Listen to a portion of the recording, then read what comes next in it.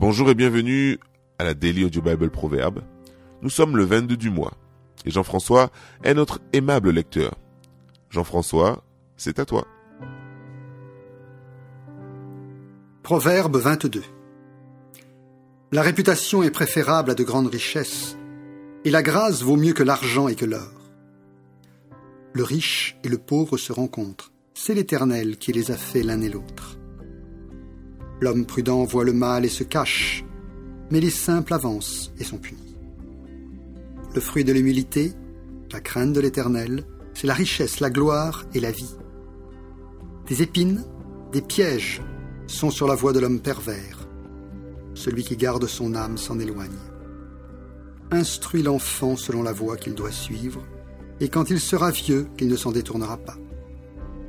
Le riche domine sur les pauvres, et celui qui emprunte est l'esclave de celui qui prête. Celui qui sème l'iniquité moissonne l'iniquité, et la verge de sa fureur disparaît. L'homme dont le regard est bienveillant sera béni, parce qu'il donne de son pain aux pauvres. Chasse le moqueur, et la querelle prendra fin. Les disputes et les outrages cesseront. Celui qui aime la pureté du cœur et qui a la grâce sur les lèvres a le roi pour ami. Les yeux de l'Éternel gardent la science, mais il confond les paroles du perfide. Le paresseux dit : il y a un lion dehors, je serai tué dans les rues. La bouche des étrangères est une fosse profonde. Celui contre qui l'Éternel est irrité y tombera. La folie est attachée au cœur de l'enfant. La verge de la correction l'éloignera de lui.